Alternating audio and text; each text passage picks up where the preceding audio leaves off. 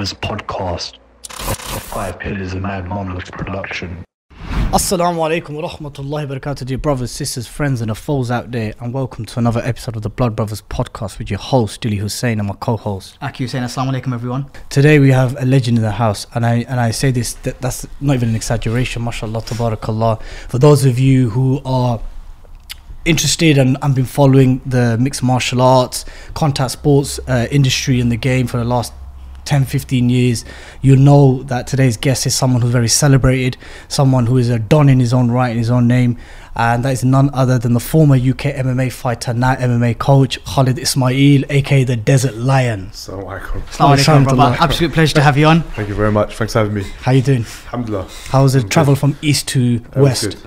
It was good. Good as always. Bro, you know, we Traffic. we have to ask Londoners how their journey was inside London. Yeah. When someone has to come to see us from Bedford. Sometimes it takes me 20 minutes just to get out of my area. Okay. So it's you know London traffic. Plenty That's of not time that to bad. reflect. There's certain brothers that it takes 20 minutes to get out of bed, bro.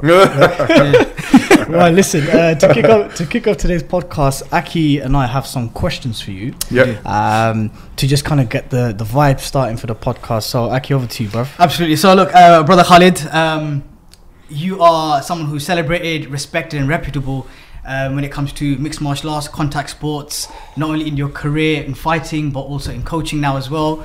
And with that comes a lot of discipline in terms of what you eat, health, fitness and everything else in between, right? Yeah. So in that industry comes a lot of myths as well, and what people think are truths, and people always Google information and watch videos, and there's millions of views on things that aren't always necessarily true. So I want to ask you, first-hand experience, expert in the field, about some myths around health and fitness. Well, at the very least, based on your personal experience. Okay. Yeah. Fadl, go on. So I'll start with my favourite one. In fact, it's probably Dilly's favourite one, which is This guy. ejaculating before training or having sex before training. Is this something that is discouraged, and could it be harmful in terms of your performance? You're a thirsty guy, you know.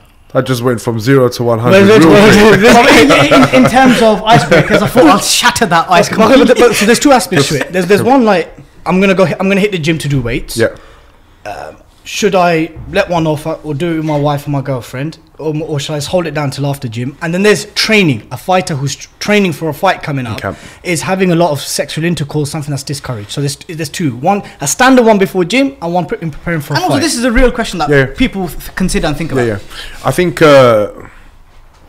if we look at the scientific side of it, yeah. So if you look at the scientific side, if the sexual acts will only affect you if you're staying up late. So what happens if you're coming home late and you're performing sexual acts later in the evening and stuff, and it affects your sleep and everything, then I would say it will affect your training. But if it's at a reasonable time, and because remember, fighting is always to do with mental state. Yeah. So if having sex and having sexual intercourse is something that brings you kind of like ease and calm, and some people are very sexually active, so if they need that, then it's okay. So if it helps refocus. Yeah, exactly, because it's like say someone can train twice a day and train, go home, sleep, and then train again, and then they focus for that session. Some people need to have a break from the gym, so whatever works for you is fine. So on the I would say scientifically, don't quote me on this, but I would say the effect of having sex will probably be detrimental if you're having it late at night and it's affecting your rest. That is probably the major problem, because on a general training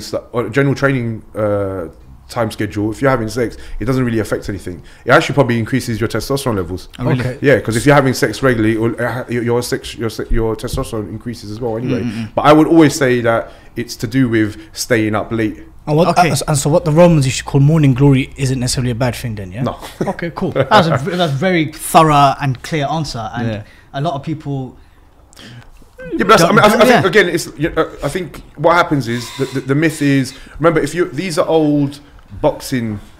Correct. These all come from that's where it comes from. Yeah. Old combat sports. So now they would say don't do this now, because certain boxers might have love to go out and And perform. everything that comes with that. Yeah, and everything that comes with it. So now obviously you're coming home at 3-4 o'clock at night, or you're at home at 3-4 o'clock at night, and you're still up, and you got training at 6 or 7 o'clock. So and obviously boxers always used to wake up early, so that's like regimental 5-6 o'clock up for a run, and if you're up till 3, it's going to affect your performance. Interesting. Right, next one, yeah. So to get lean and to get more muscle definition, lighter weights, more repetitions. Is there truth behind that? This whole kind of to get big, more weight, less reps. To get rip up, it's less weights, more reps. Is that a myth, or is it? It's a truth to that? Coupled with diet, coupled with everything else that needs to be done. I come from an S&C background as well. Okay. Yeah. So we get a lot of these. I get a lot of these questions. Now, number one thing is there's always going to be a crossover. Yeah. So if I am doing some sort of volume training, so if I was doing a 5-minute volume training, so 1 minute, as many reps as I can, I cannot lift heavy weights. Yeah. But the metabolic conditioning of that is very good, so I will get leaner from it. But doing heavier weights will increase my muscle mass, which increases the amount of calories that my body burns, so then I'll lose weight from that as well. So they both have their place. Yes. So again, whenever this is for the viewers as well, so whenever you train, or if you're ever going to decide to train, or you want to do anything, always start with your goal. So the goal is, I want to get lean, and if that's the main goal, then is it a weight class that you need to get to? Because I could be, for example, say we were all three of us. You're competing in boxing. You just genuinely want to look good. Yeah. So There's a lot of truth in that as well. Yeah. So now, if you just want to generally look good, does it matter that you're 16 stone ripped? Not at all. It doesn't matter.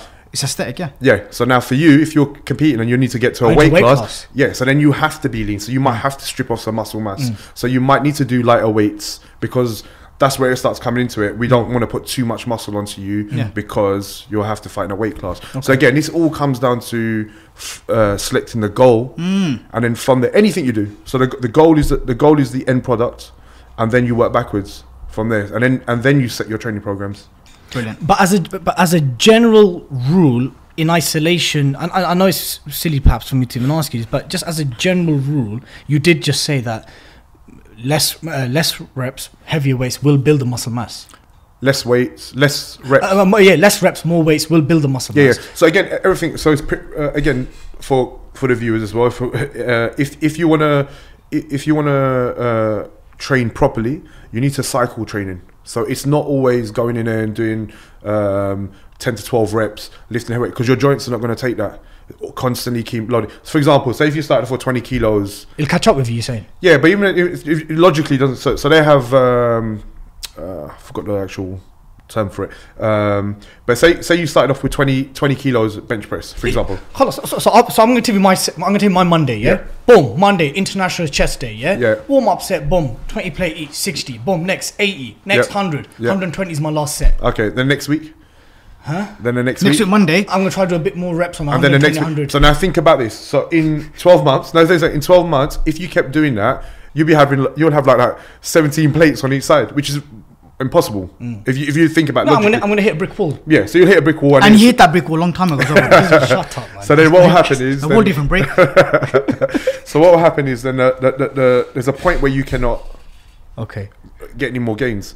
And plus, injury will probably kick in before that. Isn't that when that comes in now? No, but you don't need to do that though. So the idea is if you look at the functions of your whole body and everything that makes the attribute. So if you look at strength, so what you're doing is trying to build muscle mass first, yeah. So then after, the next phase will probably be strength work, lower reps, and try to start lifting heavy reps, and then big volume, so more sets, less reps, and then have bigger rest periods. Yeah. Then the next stage will be power. Okay. So it'll be even less reps, so 2 or 3 reps, and then just explosive movements. Then the next one could be plyometrics and stuff. And this is how you start. Then you have a transitional phase. So you're saying mixing it up? You have to mix it up. You have to. Yeah. You have to mix it up. And it's not a CrossFit thing. Not a one day completely do different. So you do your same thing that you're doing 3 weeks. You do 3 weeks so your body adapts. And then after, it will change after 3 weeks again, and it will change after 3 weeks. So you have to work. They're called macro cycles. So when you train like this, your body adapts to it, and then you give it a different stimulus. So it constantly. It's always evolving, yeah. It's always evolving, and you'll find that your PBs will get better. And again, your goal is what you need that as well. Yeah, but it's true. But anyone that works I want boxing. Focus on PBs, not DMs, yeah. This guy, TMs, bro. This guy, bro. So when you work on from the goal, Yeah. then everything will set its place. There seems to be an ijma and a consensus because literally what you've just said is basically what Fras also said. Yeah, like he said you need to mix it up. People that we've spoken to who are experts in the And others, area yeah. have given us there's some uniformity around how to evolve your strength, how to evolve your performance. All of these things are connected with having mixture, having variety. You could have the same goal, it could be the same thing, strength and endurance, but mixing it up. Yeah. Yeah, I don't know, there was a Netflix program about these. The guys who didn't eat meat. No, fitness models and stuff like this. So Okay, these guys were talking about lifting heavy, Yeah. and obviously they've been thinking about all they do is weights. Yeah. Now a lot of them in the later ends of their careers, they don't lift heavyweight no more, and because all of them suffering joint pains. So in their younger ages, everything was about lifting heavy, go in there and smash, and there's a point. Everything's shot now, yeah. Yeah, because there's a point where you're not looking after your body the way it's supposed to be. You can't overload your body every single session, and this is what you got. This is what you got to understand. Yeah, longevity. Yeah, always. Brilliant. And so you come from strength and conditioning, kind of a lot of expertise in that area. Next question is around conditioning and the conditioning of the body in terms of contact sports. So you'll see it in the movies. Jean-Claude Van Damme, kickboxer. And you'll see guys, they're kicking trees and they're whacking things on their limbs. And also you'll see it in like Muay Thai videos. in Muay Thai cultures Thailand, as well, where they're kicking objects and things like that in terms of... Trees mainly, Khalid. Yeah. The banana tree. Yeah. Yeah, It's exactly. soft. Okay. Yeah. So what is your understanding of that in terms of physical conditioning of the tissue, and does it serve a purpose? Yes, it does. So, but again, like Does punching walls? you could get to punching walls, but you would have to have a starting point. Okay. So again, like when I was in Thailand, they had, and this is what people, and again for me, because I always look at a strength conditioning background, I bring that element to it. They had 10 bags, and I remember when I went there, they had 10 bags, and they had a really light bag first. So I had all that little young guns on the bag, and he was kicking his bag. This bag would fly everywhere. Then there was this solid bag, and it wouldn't move, and that was filled up with sawdust and sand. Yeah. So my understanding of it was you start here, Yeah. And you end up there. and then you will end up over there. Okay. And over the years, that bag will become too light. So once you kick that bag so much, Over the years, so it's not even in one session you'll get to that. no, Or a because couple of sessions. think about it. This bag is made out of, It's just solid. it's like concrete. This is your problem, Akhi. You're trying to do everything in one session. Yeah, but this is true though. So what happens is, again, I'll knock do you you out, remember Mike Mensa? Yes. Do you remember him? Do you remember he done this training book, and he said like I only trained for 15 minutes or something. I didn't recall the book, but I do remember he But wrote he wrote a book, and he's something like I only trained for 15 minutes. But what he didn't tell you was for the last 20, 30 years he was training for 4 hours. Okay. So now he's giving you the end products. Yeah. So what happens is, again, Instagram and all this stuff, you see the end products of people. And when you see the end products, you don't see all the stuff they've done before. What was it? How did someone become flexible? The journey, yeah. The journey at the beginning. What was they doing at the beginning? They used to probably stretch for 3-4 hours. Okay. And then they say, oh, I got my 15-minute routine or my 5-minute routine that's going to make you flexible. It doesn't work like that. So you have to put work in. Yeah. So So the you can't just look at the advanced level. Yeah, because it's like, okay, do you know what I always tell my students? Yeah. Or anyone that trains, watch babies. What if you watch a baby, they go through the same thing, and subhanAllah, they do the same. They lay on their back, and they just move their arms and legs, and it's like why would if you think of it as a human, when you lay down, you don't think, oh, I need to move my arms and legs. Babies naturally start doing that. They're training their muscles to move. Then all of a sudden, after that stage, they roll onto the belly, come back, roll onto the belly, work in the core, roll onto the belly, That's a come sick back. analogy, you know. Then they It's biology. and again, this is Child like, development, yeah. Yeah. So then all of a sudden they start pushing up, go back down, pushing up, go back down. The next stage is crawling. Then they crawl. Then after they start crawling, they hold on to something, stand up, fall down, stand up. Then after Cut the eventually steps end by up. holding something. Yeah. And then So if you look at this process, this is exactly how you should train. Yeah. But the problem is, and I was just saying to someone yesterday, I said, if we had the mentality of adults as a child, all of us will be crawling on our bum. And bare injuries. Because what will happen is what we will do is we'll think, oh, I fell down now and I can't do it. That's not what I'm gonna do no more. Do you know what I mean? Yeah. But as a child, you don't ever think like that. No. You fall down, get back up, fall down, get back up, Yeah. and you keep doing it until you get to that stage. So this is the same thing with conditioning or anything else. It's small steps to get to that. That's pretty deep, man. That is sick. That's mass and analysis. That was wicked. That was a wicked. Right, yeah. But just to put this point at bed, right? So don't start with busting up oak trees and walls. No. But you may get to a stage there. You might get sectioned as well. Yeah, exactly. I think people will be very scared of you. Yeah. Yeah. But it's not inherently a bad thing if you're someone who's focusing on conditioning gradually. Yeah, that's the way to do it though. Because look, again, the idea is, so for example, say if you're my fighter and you've got a £250,000 fight coming up or contract or something. Now I got to, oh, you know what? Let's go kick this tree to make you strong. But you've never done this before. That's a problem. And then you kick this tree, I'm gonna injure you get myself. injured. Now you don't get paid. So now we're all stuck. The idea is always, how do I make this guy safe and get him strong, but keep him safe? Strength and conditioning, the same thing. How do I get to lift 200 kilos, but be safe along the way? 2.5 kilo increments, slowly. Once my body adapts to it, I add another 2.5 kilos. And that's how I progress. But the problem is, again, we have this, as we become adults, he's picking up 120. Why can't I pick up 120?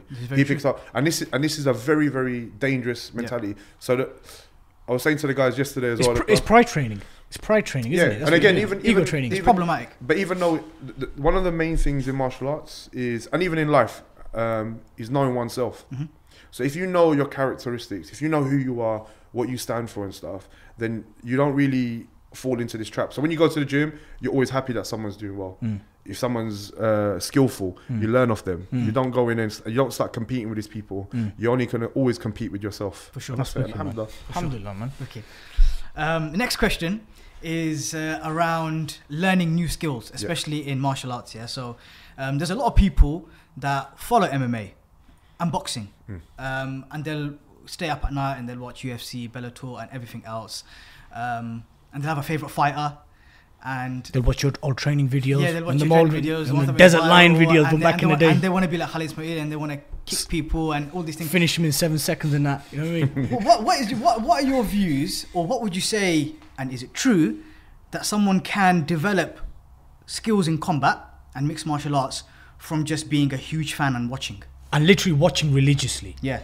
And then thinking, and is it possible that they can watch it, they follow everything? And improvise I think, moves. I've got another story for you as well. Love stories. So this is what I would say. Even if you're watching, even if you're training and you train a little bit and you watch a lot of YouTube videos to try to get the techniques and all this stuff, it's a good point of reference. No problem. Cool. Watch it as a point of reference. Even if you watch a lot of UFC, it's a point of reference for you.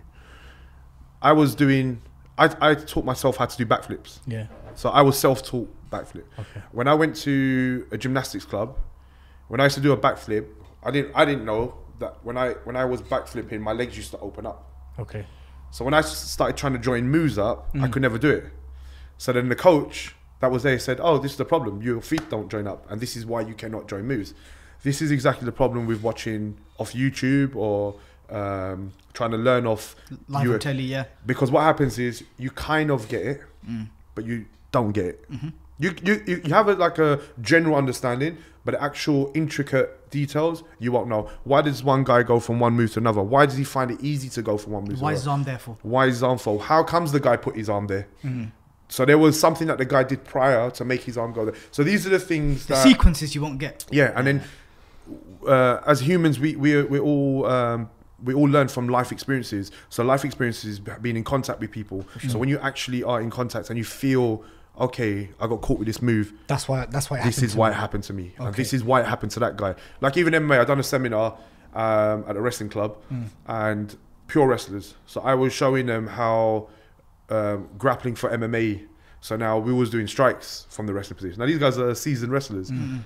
But when we was going underhook, I was trying to pummel. I didn't even pummel. I just elbowed him. That's it. Then he was like, "Oh, what was it?" I said, "Yeah, because you're in wrestling mode. I'm in fighting mode." That's right. I can strike you. Yeah. So and this is the difference. But what happens is, it's like as a wrestler, they'll watch because their understanding is wrestling. That's right. So they'll watch it. Oh, why did he put his underhook? Yeah, because he's not aware that the other guy can elbow. Why is he not letting go of him? Yeah, because he's gonna get kneed. So there's other things. So unless you do the art, because I've seen guys who only teach wrestling for MMA. Are you qualified to teach that if you've never been punched in your face? But can't he just teach you as a one-dimensional skill set? No, but when you think about what he said, wrestling for MMA. Okay, that means okay, in the context of MMA, not mixed martial arts. not wrestling. You're not teaching wrestling. Come wrestling. In the context that you're wrestling, but you can get sparked as well, yeah? And then that man's going to come at you. So what he's showing is, if the guy throws a punch, you do this, but you've never done MMA in your life. You've never been punched in your face in your life. So how do you know this works? I get it. You get it? Mad. Absolutely. Yeah. And this is the thing. And again, this is knowing yourself. What about boxing training then?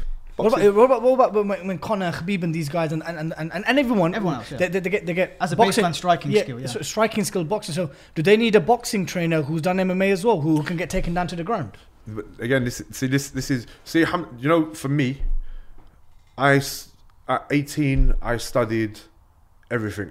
I started jiu-jitsu, I was kickboxing, and I had a fight on the street, and then I was attacked by two guys. So then I ended up knocking one out, and the other one fell on the floor, and then he pulled my top. And this is how my jiu-jitsu journey started as well. So he pulled my top, and I was trying to hit him, and I couldn't hit him. And he just holding my. I was like, this guy. So then after that, I went home, and then. And I remember I was watching UFC, and I thought, man, this guy, if he knew jiu-jitsu, he would have pulled me in for a triangle. I need to learn this. So now I added jiu-jitsu to my striking skills because I felt it in real life. That's right. I understood. Even I had quite a few fights here. So there was another time I had a fight, and I tripped on the pavement and I fell on a car.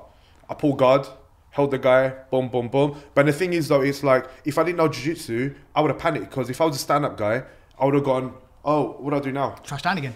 And it'll be like, trying to get up, and I probably got to a punch. All I did, cover, elbow, put a little choke on. Boom, and then, done. Yeah, so it was like that. So you can see... You adapted to the situation because of that skill set. And that is the mixed martial arts side. Yeah. Now, as a striking coach, boxing coach, if you threw 2 shots, 1, 2, and your fighter slipped, what are you talking about now? You've never experienced it. Oh god, yeah. So you're gonna. Ref's not gonna come in and let you get back up and say it's a slip. But even then, even if he's coaching in MMA, he knows the boxing side. For example, I had a boxing coach for one of my camps, and I was sparring, but we were doing MMA sparring. We were sparring, and he was coaching the other fighter because in the sparring session. So as we were going, he kept saying to him, move to his right. So we're sparring, move to your right. As he moved to his right, I threw a spinning hook kick and knocked him out. Oh, good lord. Because why? In boxing, cool, because now you're away from my hook. But you got him with your left. But I caught him with my spinning kick. And I just set him up for it. And I was trying to make him, he goes, oh, I didn't think of that. I said, yeah, because you ain't done kickboxing. There's so many techniques that we throw. And obviously, what type of combat sport you do as well. I come from a Kyokushin background, Muay Thai background. So we have axe kicks, spinning hook kicks, spinning back kicks, triple side kicks. So all these type of moves in our arsenal. So now what happens is, when you fight people, if they don't have to deal with it, you already see them panic because they don't know, they've never dealt with it. And this is one of the things. So what's the coach going to say to you? Just move away. So you're now basically saying that, or kind of at least alluding to that, even the trainers who are preparing the fighters, they themselves need to be 3-dimensional, or at least. It's MMA. It's MMA. Yeah. Would you trust me if I've never done MMA before? If I was given the choice between you and I was preparing for a fight and someone who just does, but I'll choose you, bro. No, what I'm saying to you, if would you trust me if I've never done MMA of course before? Not. So in the corner, how am I going to trust you if I'm going to? If I went in the corner, I've never had a fight in my life as well. And I went and I said to you, you know what you got? Well, I had a fight when I was 12 years old. I was a boxing champion at 12. What are you doing at my ringside, bro? Thank you. Because when the shit hits the fan, you're going to be sitting there and then you're going to think, oh, this guy's never actually fought at this level. Yeah. And it happens. Because remember, you're going to be thinking that in A&E as well. Yeah, you would though. No, it happens. It happens all the time. Okay, listen. So do you know of, obviously, if you do know of any cases, but you don't have to mention the names, do you know of fighters who have previously done stuff like that, where they've had trainers who are not three-dimensional, who are not MMA trained, but they're just single skill set trainers. They in made one- some mistakes. I've had that. Yeah. I've had that. And then when I look back and I'm thinking a lot of the stuff we were doing, I was like, oh my God. Like me as a coach, and because I couldn't coach myself. So I had to bring people in. But then it's very short. You got very a short list of people who are very complete. This is true. Yeah. So who like so there's people who've done boxing and they do MMA, but what level of boxing do you do? I done like I said to both coaches, I've done boxing till I was 12 or 13. Okay, but that's not really a high level. 12, 13 is child level. Do you know what I mean? Yeah, of course. You haven't actually been hit by a real man. You're not competed, really. Yeah. as So an yeah, adult. is you've had competitions in the amateur thing, but you've never felt that 18-year-old, 19-year-old guy hit you. Adult A striking. fully grown Adult man strength. punch you. Yeah. I remember up to 18, I couldn't knock out anyone. 18, do you remember Jackie Chan, Wheels on Mills? Of course. Yeah, Just one one of of the the best movies. Do you remember when he hits Benny the Jet? Yeah, yeah, And he's like, wow. Yeah. That's happened to me. 18 years old, I hit a guy, and before the medal competition, could not hit a guy, went to sleep. Yeah. And I was like, huh? Yeah. Where'd that come from? And then you kind of like, because then you start developing man strength. And then the lion was born, yeah? But that's you get your man strength. Yeah, So yeah, then it's like, oh, I get it now. Okay. Like, and it was different. I could see when I would hit people that their face would change. Yeah. Like In more than one way. yeah. Yeah. it's- That's cold. So this is a really good segue into the next question, which is traditional martial arts, yeah? Karate, for example. Tang Soo Do, Taekwondo. Taekwondo and others, Wing Chun and other things, yeah? What function do you reckon they have now? Or rather, have they become redundant in this new kind of era of mixed martial arts and this type of combat sports? I love traditional martial arts. Yeah. I love everything about traditional martial arts. I love everything that it brings. The discipline, honor, loyalty, everything that it has embodies is what I stand for. Styles never make fights. Styles never make the fighters either. So Machida is a karate guy, Yeah. smashed up bare people. UFC middleweight champion. Yeah. One of the most So- celebrated, yeah. Middleweight or lightweight? I think He it was was both in football. He was like heavy, yeah. And middle, yeah. So even this, so Stephen Thompson, kickboxing background. So you've got so many people that have studied traditional martial arts. Brazilian Jiu-Jitsu, if you actually look at it, is a traditional martial art. Yeah. So I guess what I mean is traditional striking martial arts. yes, Eastern. the thing is though, what you need to understand is be aware of bullshitters. And this is in MMA as well now. I recently saw a poster of a guy put karate and then mixed martial arts. And it's like either it's karate or it's Or mixed martial arts. yeah, But what's happened now, on the back of marketing, on the back of the rise of MMA, you're just going to throw that in there. This happened in the 70s. When Bruce Lee first exploded in the UK, my teacher, he used to teach, and he was in a theatre, and he goes, we used to have like nearly 50, 60 people, 100 people turn up in the night. Yeah. And he goes, then you get guys in the back, and they're like, 5, 10, 15, 20, 30, 40, counting the amount of money that these guys are making. Yeah. Then this guy will go buy a black belt. Everything that you do on a Monday night, he'll teach on a Tuesday night somewhere else, and they're making money. Wow. And again, because you remember, you're going to have businessmen around. Yeah, of course. And this is what happens. Exploiting it, yeah. This is what happens. But again, so as parents, if you're getting your kids starting off, go to reputable clubs, go to instructors that have, again, depending on what you want. So go to 3 clubs over a month, or 4 clubs in a month. Check all the instructors out and see. You might find differences and what this level of this guy has fought, or this guy's never fought, but he has a good personality. He teaches well, good coaching curriculum. Then you can choose where you want to fit, where you fit in. It's very important. I think people just go, and just see martial arts, and they go into that club and say, okay, I'm going to give you my money and you teach me. This guy doesn't even know what he's doing. Now, but you're still maintaining the position that Tang Soo Do, Taekwondo, Karate, and all these, they still have a relevance. Of course they do. They have their place, Yeah, of course they do. These arts, like I said, the traditional arts, just all they need to do now is keep doing what they're doing, but just have Adapt. Not adapt. I want to say adapt, but understand that if you put combat into it. So if I done karate, and I would say, look, let's punch to the face. Let's not just do sport karate. Let's punch to the face. So let's not stop just on that Gakuzuki. Yeah. Let's carry on and then see where it goes. If it goes into a grappling, right, I need to learn a little bit of grappling now. Then I would go to a jiu-jitsu club, but I'd bring that jiu-jitsu with my karate style. They probably know that though already, bro. But again, do you know back in the day as well, the Chinese, the Chinese martial arts, how it used to work was, the instructor would travel. Yeah. And the students would, one student would take over the classes, and they would learn.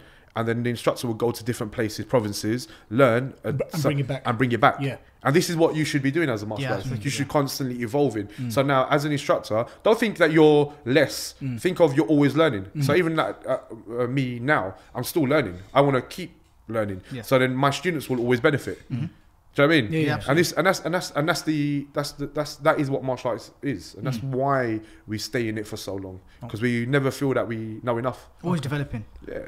Wicked. Always. Next QB. Last one is sleep and rest. Yeah, how important is it, specifically former fighter now as a coach, the role of sleep in terms of performance training, recovery? And to add to that, Khalid, does it matter? Okay, so there's a whole kind of 6 to 8 hour thing. Yeah. Does it matter when that 6 to 8 hours is being slept, or does it have to be done at night? Well, I don't think it's 6 to 8. It's 8 hours plus. Probably. No, it's 6 to 8, bro. Is it actually? Okay. Yeah, you can't. You have sleep cycles. The sleep cycles, 90-minute sleep. Yeah. So you know heard about these? No. Sleep Not cycles. really, no. So your body sleeps in 90-minute sleep cycles. So like, if you want to wake up at 8 and you want 8 hours sleep and you miss a certain point, I want to wake up at 9:30. or you want to wake up at 9:30, or whatever time you want to wake up, your body sleeps in night. I think you can find it on the net anyway. Yeah. Then it's 90-minute sleep cycles. So it will tell you, don't sleep at 12, sleep at 1, and you'll wake up fresh for 9:30, because your body will go into this sleep cycle. Okay. Because you don't wake up in between the sleep cycle, and when you wake up in between, that's when you feel groggy. And Yes, stuff. okay. I don't know if you never noticed. Sometimes you can sleep really late, 100%. wake up, and you're really early. Well, we've and you wake spoken up. about This is what I'm thinking. I'm Yeah. thinking sometimes you've got good amount of sleep, And more you still- than the night before, where you've been still underslept. groggy. And you feel good. Yeah, so these are the sleep cycles. So not understanding the sleep cycles. When you have your 90-minute sleep cycle, Bang. because you you got level 1, level 2, level 3, Yes. like sleep. So this is what happens. It goes through those levels, and you wake up at the right point. And obviously, again, in regards to sleep, if you're talking about training Yeah. and rest, if you look at training, so basically if there's a graph, so we had like a 0 here, and that's you, and that's your graph, normal state. When you train, your body goes through fatigue, so it drops, yeah.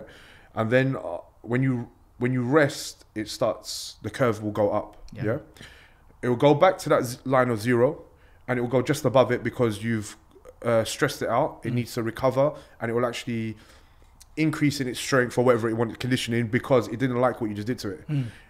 If you don't rest correctly, what will happen is you go here, you don't get back to that line, and then it will go again. You train again, so your curve will go downwards. And overall, And this is why overtraining syndrome happens. So you start overtraining and you lack motivation. So a lot of people, when they hit the gym 7 days a week, and you see them out, the guy don't go to the gym after 1-2 weeks, it's because of this, or a month or 2 months. This is what happens. They have overtraining syndrome.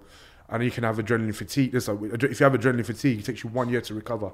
But if you train and you rest correctly, your curve will go upwards. So you'll see this nice progression kind of thing. And this is why you have to always monitor stuff that you do. Okay, so moving away from training and the normal lay human being, right?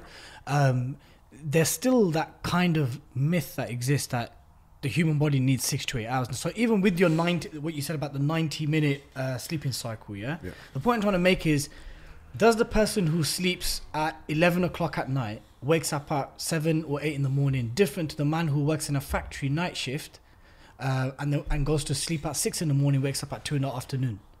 Again, what perspective are we looking at? Islamically, what does it say? Well, Islamically, you're going to miss a lot of your prayers, bro, to be honest. But even it says the night is made for sleep. Done. Exactly. Simple. Okay, that's true. That's it. Because again, if we want to go 2020 and start to, but if we look at what we believe in and stuff, alhamdulillah, this is written for us, and it's correct. The night is for sleep. Okay. When you start working shift work, I've never met anyone in shift where they're always all over the place. No routine. They struggle. And it's like, and I know from personal experience, when the sun's out, it's nice. I don't want to be at home. I want to be Yeah. doing You things. don't want to be sleeping, I yeah. don't want to be sleep. I couldn't shut the curtains and go sleep. Yeah, Yeah, yeah. it's not nice. Yeah. feeling. So I've got 2 questions now for you. Yeah. So Okay. Aki's is done. If you were the Minister of Health in the UK, Yeah. what three foods would you ban? 3 foods would I ban? Hmm. Chicken and chips. Really, Yeah. bro? Tasty or You're from East London, bro. What's wrong with you? That's probably why he's gonna ban it. there's too many. So are we taking chicken and chips as one, yeah? Or are you saying fried chicken? It and has to be fries? one. It Fine. can't be 2, man. 3 foods. You're the Minister of Health, based on your experience in mixed martial arts, training, coaching, and A everything. lot of hearts getting broken. Yeah. now. Boris has come to you and said, right, Khalid, boom, new position now, ban 3 foods. So after you've kicked him, what would 3 you say? foods. What 3 foods? So many. Yeah, The worst. takeaway. Yeah, so takeaway stuff is. Okay. Khalid, that's harsh, man. You're a tyrant, bro. Hang on. He's the health minister, yeah? He's calling He the said shots. takeaway, bruv. Chicken and Yeah. chips. You can't ban all takeaway. Okay, so are you saying takeaways, yeah? No. Just I would say like the greasy Fried food. fried food. Okay. Definitely that- Donna that- chicken and chips, yeah? Donna. Oh, That's- definitely Donna. Donna, you have, bruv. Donna, you have to get rid of. Yeah. Yeah. But man, There's no good fats in that. I'll tell you what. I stopped eating Donna kebabs when I remember I was 19. I was walking to university in the morning, and think about this though. So the kebab shop was closed. Yeah. I'm walking past, and I saw that the Yeah. Yeah. the Donna, On The the grease strip. dry up. but it looked grey. Yeah. Yeah. And when I saw that, I went, oh, never ate it again. Never. I could just every time I looked at it, it just looked grey, and I couldn't. And I still to this day, I still remember this. Yeah, so Donna's bad. So like Donna, and you got to remember what is Donna made out of? Okay, it's it's just just leftovers It's of mechanically everything. recovered, isn't it? Yeah, so I think any food. Okay, they're your 3 things. Anything that's made similar to that, you need to ban. Okay. So I don't know which foods are, but if there are Okay. foods, so if the chicken is made, if the chicken is pots, then Yeah. So, but you're okay with like chocolates, for example, yeah? yeah, As a I treat think, or something. yeah, a treat. Yeah. Look, to be honest, I have treat meals, so takeaways and stuff. I don't see there's anything wrong with it. Again, When did you last have chicken and chips? Southern fried chicken and chips. That good boss man stuff. I would say about 3-4 weeks ago. 3-4 weeks ago. Yeah. Donna meat was No. that long ago? Yeah. Yeah. No. Donna meat. I That's don't- when you're 19, don't- yeah. don't- I probably like, and even what I tend to do is go out and have healthy options. So more like probably Mediterranean food, Yeah. Okay. Yeah. like a Donna, Like grilled meat. grilled meat. What about curry? Yeah. Anything. Do you like Yeah, biryani? yeah. I see. I tell you what's nice is I must go to Tayyib's. Okay. Oh, Tayyib's, Yeah, okay. yeah. The famous Yeah, Tayyib's, yeah. okay. And Lahore. Lahore, yeah? Yeah. Let me ask you, this is a digression question, but only because you're Moroccan, I have to ask you of Moroccan descent anyway, yeah? Biryani is better than tagine, innit? I think. Couscous is better than couscous. No. Oh, Come on, man. It's getting personal now. Come on, man. Bro, you know, one time we said that to one of our Libyan friends, the guy's face changed, you know. Nah. We said, don't ever compare couscous to biryani. He's remember Hussein flipped. He's like, yo. Okay, Khalid's not having none of it. No. You're stranded in an island, Yeah. and you had to take 3 foods with you. Yeah. What 3 foods would you take? You're stranded in an island. The only thing you got is salty beach water. You can, before you've even thought about hunting animals, if there are any animals on this island, you've got 3 unlimited access to 3 foods. What would you take? What would you take? Or drinks, or whatever. Tagine. Which one? Couscous. Which tagine would you take? The meat tagine. Has to Okay, be, yeah, man. yeah. Couscous. Okay. And then I'll probably take some khobs with me, some bread, Moroccan bread. Yeah. Khalid's not converting to biryani, bro. Yeah. If he's trying to island, he's taking tagine. Biryani's not even. Okay. Can I ask a question? Go on. Which is linked, yeah? What would be your ideal cheat meal? Ideal cheat meal. What does it look like? I've been known to go to town. So Yeah, let's hear it. I have like a blue bag day, we call it. Yeah. Right, what's So that? I went to the petrol station.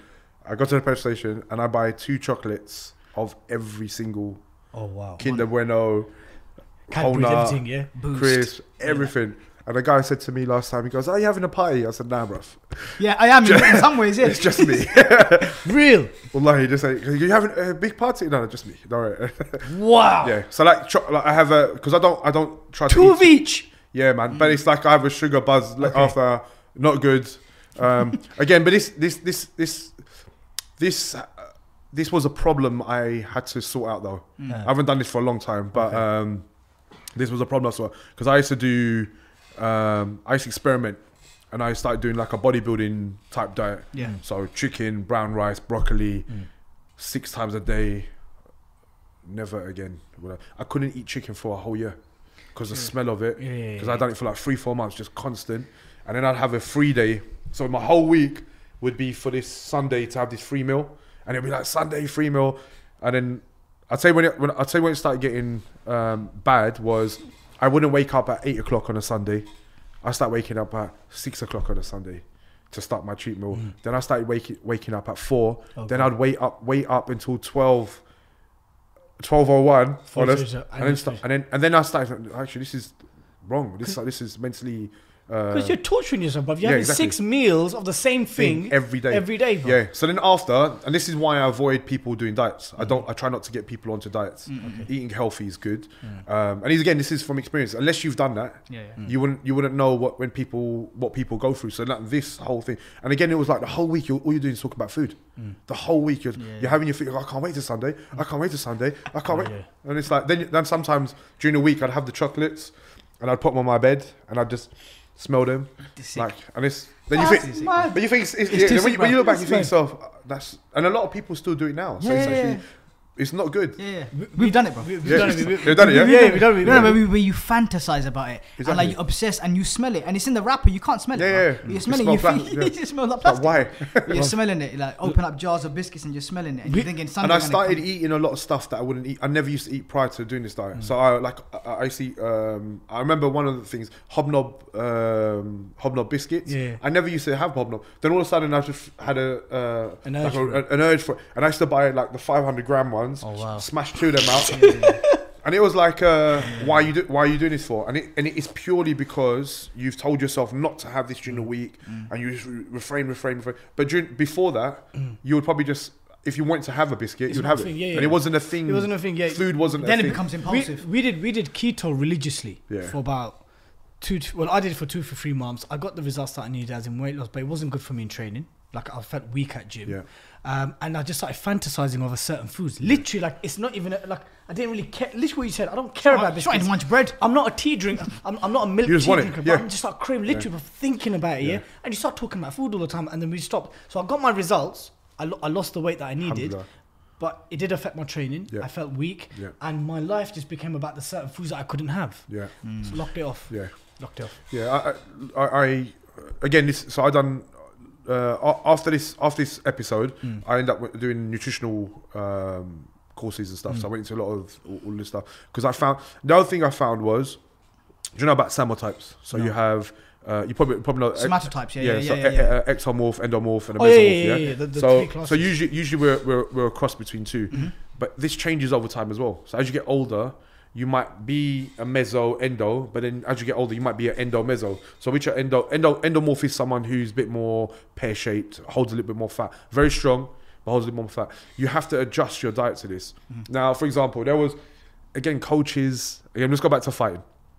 You might have a fighter who's very strict on his diet. He has 1 cheat day, he puts on 3-4 kilos. Someone else, he has 4 cheat days, he eats shit all the time, doesn't put nothing on. And then the coach says, you're not training hard enough. Go run for 4 miles. Go and do this. But that's because the coach hasn't understood his body type. Yeah. And he hasn't understood his, but again, you remember you pay nutritionists to know this. So, but you're asking one guy to know everything. So this, unfortunately, because I was watching a program about some little boxers, and I felt really bad for this little boy.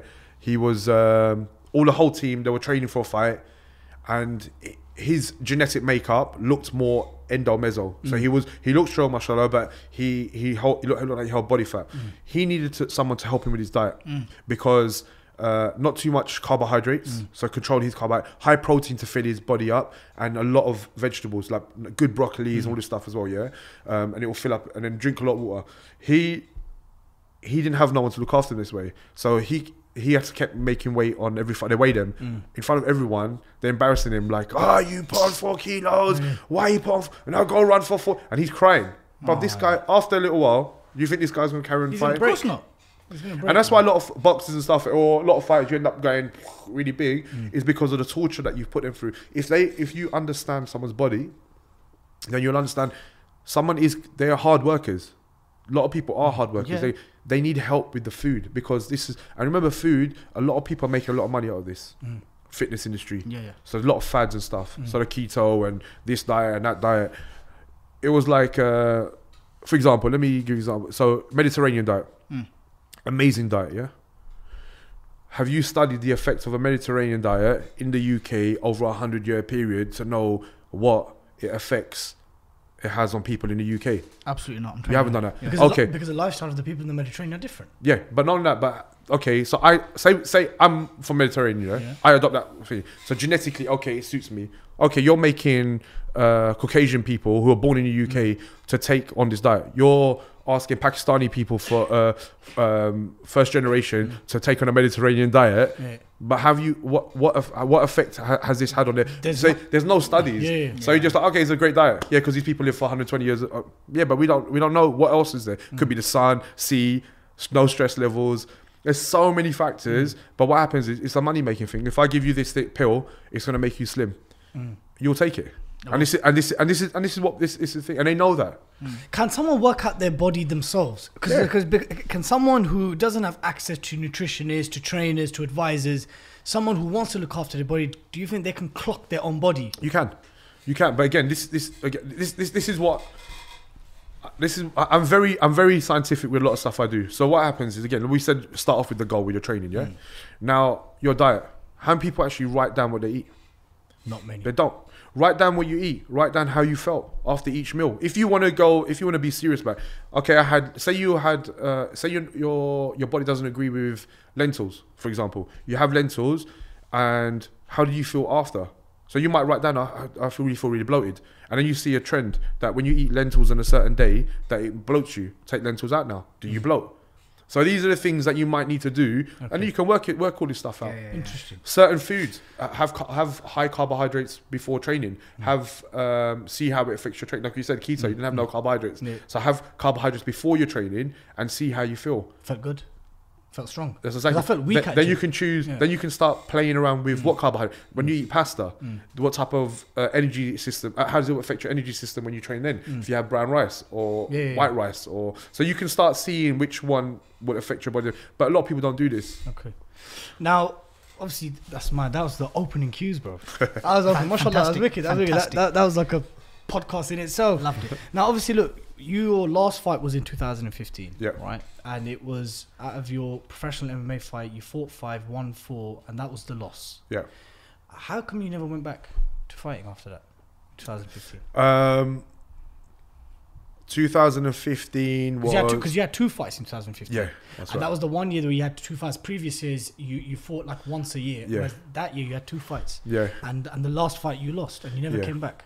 Unfortunately, for me, this is why I'm quite adamant on coaching people properly and stuff. The reason I always end up having one fight was I kept getting injured. So the first time I tore my bicep, so I had one fight, I tore my bicep, took 1 year to recover, came back, tore my ACL. Yeah.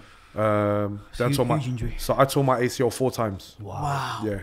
The last 2015, the fight that I lost, I tore something in my shoulder and my hip. Because it was a doctor stoppage, wasn't it? Yeah, but in the camp, and I had a guy with me that was part of the camp. He was the physio and stuff, so he knew about the injury. So it was my shoulder and my hip was already torn. So then when I injured it in the fight, I said to him, I can carry on, but he goes to me, it's better stop. He goes, you're going to be out for ages again. It was a doctor stoppage. Yeah, but it was just again. So when he came to the corner, I felt my shoulder go, and then because in the camp it was and you felt you could carry on. But again, it's I like don't want to fight biceps. Again, you don't. The thing is though, it's like as a fighter, I think it's responsibility for the people around you to look after you. Yeah. So even if you, as a fighter, you'll always want to fight. You're a fighter. Yeah. Another thing that you should really question that it's more. Okay, if I don't fight, if I go now and fight, I'm going to be out for another 3 years or 2 years, and then it's going to affect you, and then it's like over what? So this was what we decided before. If it gets worse, this is what we're going to do. So he said, don't carry on. after that, I tore my ACL again, twice. So you said fourth time. So in 2015, what time was the third time? So 2015, I had to go. So those two fights I fought, Yeah. I was actually fighting with my ACLs torn. Oh wow. Yeah. So he's pre-op, yeah. So this is pre-op. So after 2015, I said, okay, let me get my shoulder and my hip sorted out. Then my knees weren't feeling right, but I didn't know that my ACL, because I just again, this is why you have to go to good people. The reason why I'm fascinated, bro, is because I'm a physio. Okay, yeah? mashallah. So I'm hearing this and Yeah. I'm thinking to myself, this is wild. Crazy, yeah. Yeah, this is So wild. when I went to when I was training, after my ACL, I was training. I kept throwing my jab and I tried to push back. Don't feel right. I'm taking too long. The speed is gone. The Yeah. proprioception is gone. Then went back to the surgeon. He said, "Oh, it's just gonna take time." I go. It just feels like it's lax. Yeah. Then we went when I had my surgery. He said, "Yeah, the actual ACL tore, and he had like a little strand holding it. Yeah. So they took it out, redone the whole thing again. But So it's practically a rupture. it was ruptured. It was Yeah, ruptured. it was gone. Then I had to do my other leg, same thing. And then this is the funny one though. So Nothing's funny so far, by the way. this is It this just is sounds painful. this is hilarious. It's actually hilarious. 'Cause I had to laugh at it. So alhamdulillah, I just had to, had my the brace. Yeah. Went to the loo. So you got to squat You down. don't know the ACL. No, I slipped and my hamstring came off. I tore my whole hamstring and I had to get it reconnected. And it was like, okay. Subhanallah. But it's the thing though, it's like, that's why you have to, alhamdulillah, because it's like, there's nothing I could have done. And it was like, I was going to the loo. Setback upon setback. Yeah, so it made it very, very difficult to come back. because I don't- because Yeah, of injury course. affected. And then I think, prior, when I rushed to come back for those two fights, because I just wanted to, because I'm not, You want to compete? Yeah. yeah, and plus I'm not no spring chicken, so Yeah. I'm 40 now, so alhamdulillah. You were late 20s then, weren't you? No, I was 35. What, In 2015. With Griffin. Yeah, 2015. I was 'cause you 35. fight with Wayne, you were 20. Yeah, I was 30 something. Were as ya? well. But Yeah, even yeah. against Wayne. Yeah. So all this was 30s. How did dealing with all these injuries, and obviously if you're now basically saying that like, all these injuries contribute towards you not coming back because physically it's just a big problem. And these aren't little niggles, bruv. These are like. these are major I injuries. think- like if anyone bicep knows, yeah. femoris coming off, Yeah. ACL's coming off. Yeah. How did that affect your relationship with Allah? In the sense that because here you are, you're a fighter, and even when you're not a fighter, you're a strong lad. You said that even in between or before you're fighting, you were having scraps and stuff like that. What is that? Because to certain people, it can actually turn you away from Allah. Yeah. You're like, Allah, you're cursing me. Ruin my career. You're ruining my career, and it can actually lead man far Well, away. yeah. Understandable. So how did that ever come to your mind that as strong as I am and as How did you handle that? How did you handle the injuries, bruv? I- Spiritually, like I thought of it differently. go on. I thought of it as, don't think you're no bad man. Because when I tore my bicep, like I said to you, when I tore my bicep, I couldn't do anything. I was relying on a lot of people, and then it was like, yeah, you're just this, and all of a sudden, just not one thing came off, and it was just one tendon, Yeah. and you can't fight, you can't do nothing. You're disabled now, like more or less in a sense of in the fighting context. ACL was very, very difficult. It's when I done both legs, because I was bedridden for a little while. That was testing times, but I don't know. It made me. Did you humble yourself? I like to think. Not to say that you weren't humble before, but No, did it yeah. increase your humility? Yes, even more, because it was like, and it was like I needed to tell people as well. Like it was like, bruv, take my story and what it was like, take my story and use it to help you. So if you got an opportunity, first thing, if you got an opportunity to do something, go after it and try your best at it, because you don't know what's going to happen tomorrow. Yeah, we were training, and I tore my bicep in the last sparring session. So I don't know. So I was ready for fight. So making sure that these guys and our students and everyone around me and stuff, I said, like, opportunities when they come, take them, but don't forget who you're going to return to. That's right. If and in the grander scheme of things, bruv, who are we to be honest? Yeah, yeah. Bruv, you could be, bruv. I went to Genèse a few weeks ago, and then and I went to the gym after, and I see a few guys walking around with carpet loaders, you know, like, Yeah. and nothing like thingy. It makes you reflect, and I think that is it. As soon as you start reflecting, so subhanallah, man, we think we're really bad, but But really not. you're not, and you can be the baddest guy in the thing, but you're not, bro. But you're It's going to like- return to dust, innit? I always remember Muhammad Ali. I said to him, bro, the greatest fighter's gone, and it's like, know that how many greats have come before him, Joe Louis, Sugar Ray Robinson, all of these guys, man. So many fighters, so many strong people, so many leaders. They're all gone, man. Kings, everything. So if you don't reflect on this, you're the loser.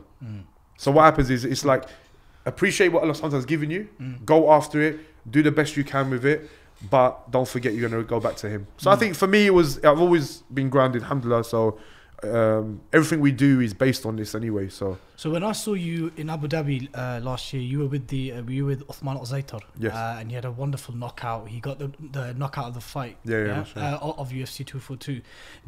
Was that culture?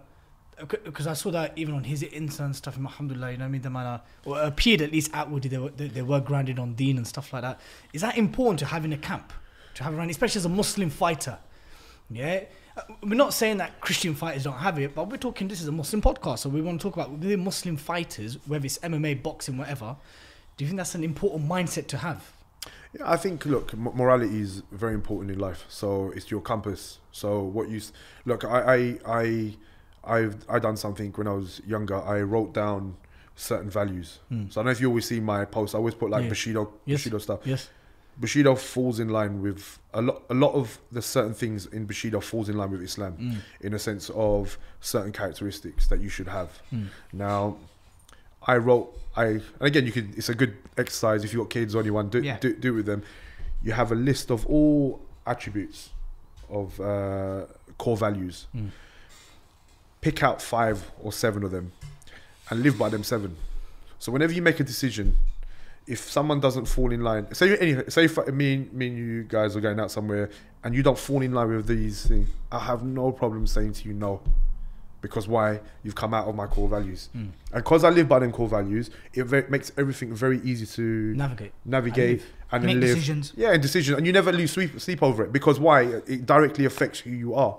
So being in a camp with brothers who actively are trying to practice, trying to be the best that they can, alhamdulillah, it makes it easier, because what happens, it's not, oh, I need to go to this place, because if, say for example, you're with people that want to go to the bar and you as a coach don't want to go to the bar, you already got some sort of There's a barrier there. there. I want to go to a nightclub. I don't want to go to a nightclub. You already got a barrier there. So what happens is that they might say, oh, he don't really gel with us. What if they want to go to a shisha lounge?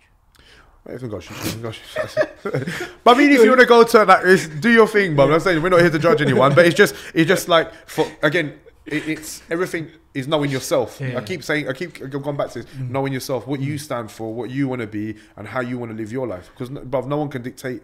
The world is yours just as like as anyone else's. So you decide, and don't worry what anyone else says, to be honest.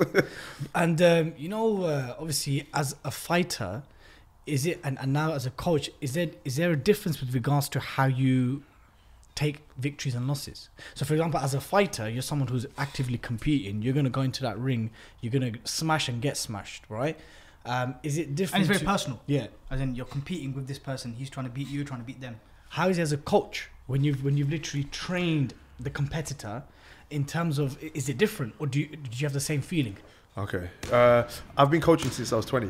So even though, When you were fighting, you were coaching. Yeah. So I was coaching. What were you coaching? Sorry, that's Yeah, so I had loads of pro fighters as well. So so I've didn't know that before. Yeah. So I've been coaching since. Okay, so what's the So I difference? guess let's reframe it then. So how does it feel to win? As a to share a victory as a coach. Yeah. Than your own. So yeah. I get more nervous as a coach. Really. Yeah. Just recently, my nephew fought. What's his name? Give him a shout. Abdurrahman. Alhamdulillah. He fought 2 weeks ago. He didn't tell me. And this is a funny. And I actually went crazy with everyone. Yeah. Everyone was around me, and I'm not. When I lose it, I'm not the nicest person because I don't hold back. So we were at home, and I asked him, "Are you okay?" "Yeah, I'm okay. Alhamdulillah." He got ill. He had a flu, but he was hiding it from me. So on the last day, he kept sniffing. Are you sniffing? No, it wasn't me. I think it was TV. Oh, okay. And I wasn't really paying attention because he said he was okay. Yeah. Got to the fight. He didn't look right, but he said he's okay. Carried on. He's done the competition. After 10 seconds, he gassed, like, because you're sick. Yeah. You can't fight. Then he ended up losing. After the fight, I was because I'm emotionally invested in you. I trained you, everything as well. You're my nephew. Yeah. Just like any other So fighter. many layers. There's so many layers. But this specifically, you're seeing one of your loved ones get hit. You can't do nothing. And you're sitting there thinking, oh, God, he's not even fighting. He's not even able to defend himself because you're sick. You shouldn't even be in there. If you knew what would have happened, I would have been as his ammi. I should be yeah. as his uncle. I would have got in there. I would have fought everyone in there for him to protect him. But what happens? You can't now because you got rule sets. So after the fight, I said, he goes, I'm sick. I said, and I lost it. I said to all the other fighters, I said, if you ever do this again, I will smash you myself. Because it's not. I got to him. I go, why come here and let people who are not as good as you have the satisfaction of beating you up? Number one, yeah. Second thing, as a coach, I'm here to protect you. I cannot let above you. I don't know. You might be dehydrated. You get hit in your head. Something can happen to you. I was responsible.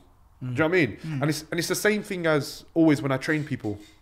If I train someone and someone comes with an attitude like, yeah, I want to learn how to fight. Why do you learn how to fight? Yeah, you know what I mean? I'm not really interested, bro. I'll tell you why. Because now it's like me putting a gun in your hand. You're adding to a man's incorrect ego. Yeah, I put a gun in your hand. You go and shoot someone, and I say, I didn't know that. I think so. If I teach you to throw punches and you become confident, you're not humble with any of this. This is wrong. And as a coach, it's not about making money. It's not about. It's always about, okay, I'm trying to make this guy a better person. Just like I want him to make me a better person, and we become better. And obviously, as a community, as the whole humanity kind of thing, like we look after each other. And this is ultimately, because again, this comes from the martial arts side as well, the discipline side. Like, but you're saying that as a coach, you're more nervous. Oh, yeah, definitely. Are you more happy with the victory than as a fighter? Yeah, man. You see me celebrate. Yeah, because it's like we saw you. When I first saw you celebrate, it was Uthman's fight. Yes, it was a big win. Yeah, because it's like you're working with this guy.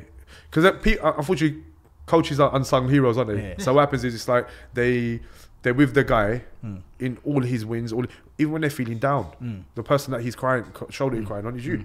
You're sitting there, don't worry, everything's gonna be on his lows. But they don't necessarily share the glory.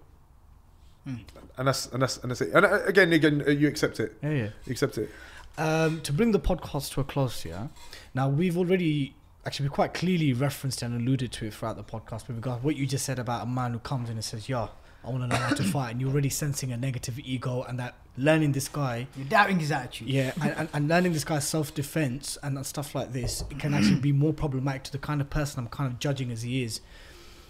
Putting that aside, as a fighter, once you succeed, you get victories, you become a champ, money, contract, sponsorship, it can negatively impact you. We know fighters, without mentioning names, in MMA, in boxing, people who generally came from humble Muslim backgrounds, praising Allah subhanahu wa ta'ala after victory, even sometimes even alluding to the fact that, even though I'm in this industry, it's not something I necessarily agree with per se from a religious point of view, but nevertheless, but then money changed them, fame changed them.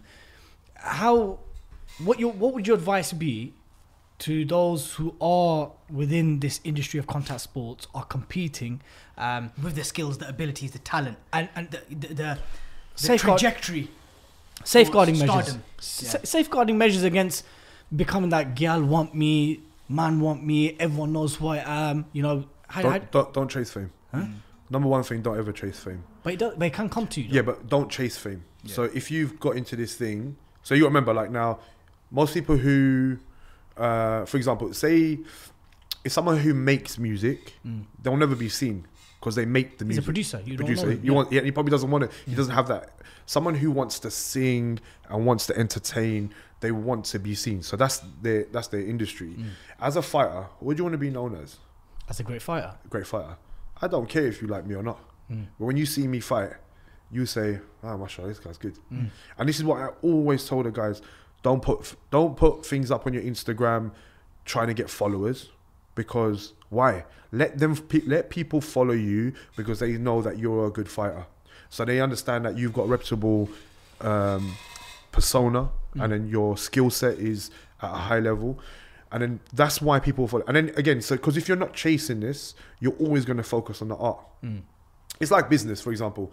If you open a business, I had my gyms. When I opened my gyms, the objective was I thought of it as a baby, and I wanted this baby to grow into something big.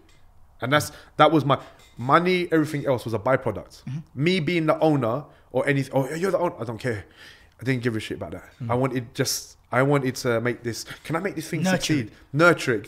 Does it work? And all the pitfalls and its problematic issues I have with it and everything. How can I solve these issues? This is what I was after. So I didn't care about all that other stuff. But what you've just described is the same mindset I had with 5 Pillars, my news website. Yeah. Do you understand? Yeah. I want to see what works, what didn't work, I want to experience all of that. Yeah. And I want to protect it. Yeah. Yeah. And I don't really care what outsiders believe, the way we report news, what kind of news we cover, the angles we take, etc. It's my baby. I want to look after it. I want to help it grow organically, without giving a rat's about what everyone else thinks. And that's exactly like so when you're training, when you're fighting, for example, your followers are not running with you at 5 o'clock in the morning. Of course not. So why has it become such a thing that I need to tell you? Don't worry about them. You know the work you're putting in, and you have to love that, because what happens is there's a point where it's going to stop. For example, let me tell you, there was a story. I was in Morocco. I used to go to Morocco before when I was actively fighting. People used to say, mashallah, Khalid, take pictures and stuff. So the last few years I went, now other people are fighting. So I was standing there, and some guy goes, they saw someone that they know, and they said, can we take a picture of him? Took a picture of him. Then they looked at me, said, Khalid Ismail. And he said, you're a good fighter. Do you want to take a picture? So like he knew, but it was like, I'm not the man of the moment no more. So what happens is, it's like, but it didn't affect me. Again, alhamdulillah. It could affect people though. Yes, but and then there was a boy next to me, and he's a young boy. I said to him, this is what I was telling you. And this is what I was trying to explain to you. We all have our time, and it revolves and it goes. Now these guys and thing, and alhamdulillah, you be happy for them. They're people, you don't get upset that that you're no longer the people. And again, I've never ever wanted that. I never really was after, you take pictures. I didn't really care about that stuff. So it was like, but I understood, okay, if you chase fame now, I would have been, why does anyone take picture? Why does anyone take a picture of me? And then that's your ego now. That's right. And it's like, now it was, I'm good. It's that kind of thing. And like I said, I go. It was another humbling experience. You kind of realize everything out of the past. Because remember, back in the day, people used to say, think about you fighting. Say someone's fighting. Hey champ, hey champ, hey champ. Now you stop fighting. Hey champ, hey champ. And then people don't call you champ no more. You're no longer the champ. And it's like, why is, and you feel less of a man if you let it. Yeah, if you let it affect you. But you've always been a champ, and you should always stay a champ. And it's because you know what you achieved in your life, what you've done, the work you've done in your life. You're always going to be a champ. But I don't need you to reaffirm that for me. And that's why knowing oneself, again, always go back to this, go back to your core values, and alhamdulillah, you'll be cool. That is a big, fantastic fire conclusion. ending, mashallah. Fire ending to the podcast. Now, Khalid Ismail Academy, your gym, where can people find you? www.khalidismail.com has all the details on that. My academy. I'm in East London. LDG gym? No, I closed my gyms. How come? That's another story. Okay. Another podcast. Part 2. Part two. Again, So it's just the trials and tribulations. Yeah. so it's just the academy now, yeah? Just the academy. I'm focused on just the kids, like juniors and adults kind of thing. If other gyms wanted to bring you down for seminars, how do they contact you? Yes, so just through khalidismail.com. Just drop us an email and stuff, and I can come down and Cool. come down and do seminars and stuff. Also, Inshallah. remember to put that down there, brother, yeah? Yeah, and that's it. Alhamdulillah. So. Alhamdulillah. Khalid, jazakallah khair, bro. Jazakallah khair. It was a great honor. Jazakallah khair. But the podcast hasn't fully ended because just like we went from 0 to 100 with the masturbation and sex question, right? We offer our guests 3 ways to conclude a podcast, right? Now I don't know how I feel about offering some of these things to you, right? So I think we should stick to the spirit of the podcast. Yeah. And be authentic and be organic and not care what people think. Okay, that's good. Wicked. There we Based go. on Khalid's advice. We learned something. Okay. So offer number 1 is you give me an arm wrestle. Okay. Offer number 2 is you give my brother a thumb war. Yeah. And offer number 3 is you have to try some Bengali delicacy called pan. Now this is, I'll tell you what it is. It's leaf Yeah. and it's beetle nut. Yeah. Okay. It's a bit bitter, but But it's got some crushed and dusted rose petal, yeah, which is makes it sweet. Okay. So what are you saying, Khalid? Go on, let me try that. Yeah, because Khalid knew you are doing. Yeah, and we try and boil man and you give this little man here a thumb. What are you talking about this? Right. So it will be bitter. You may like. It's not exactly tagine and it's definitely not couscous, but I'll make it small and sweet for you, bruv.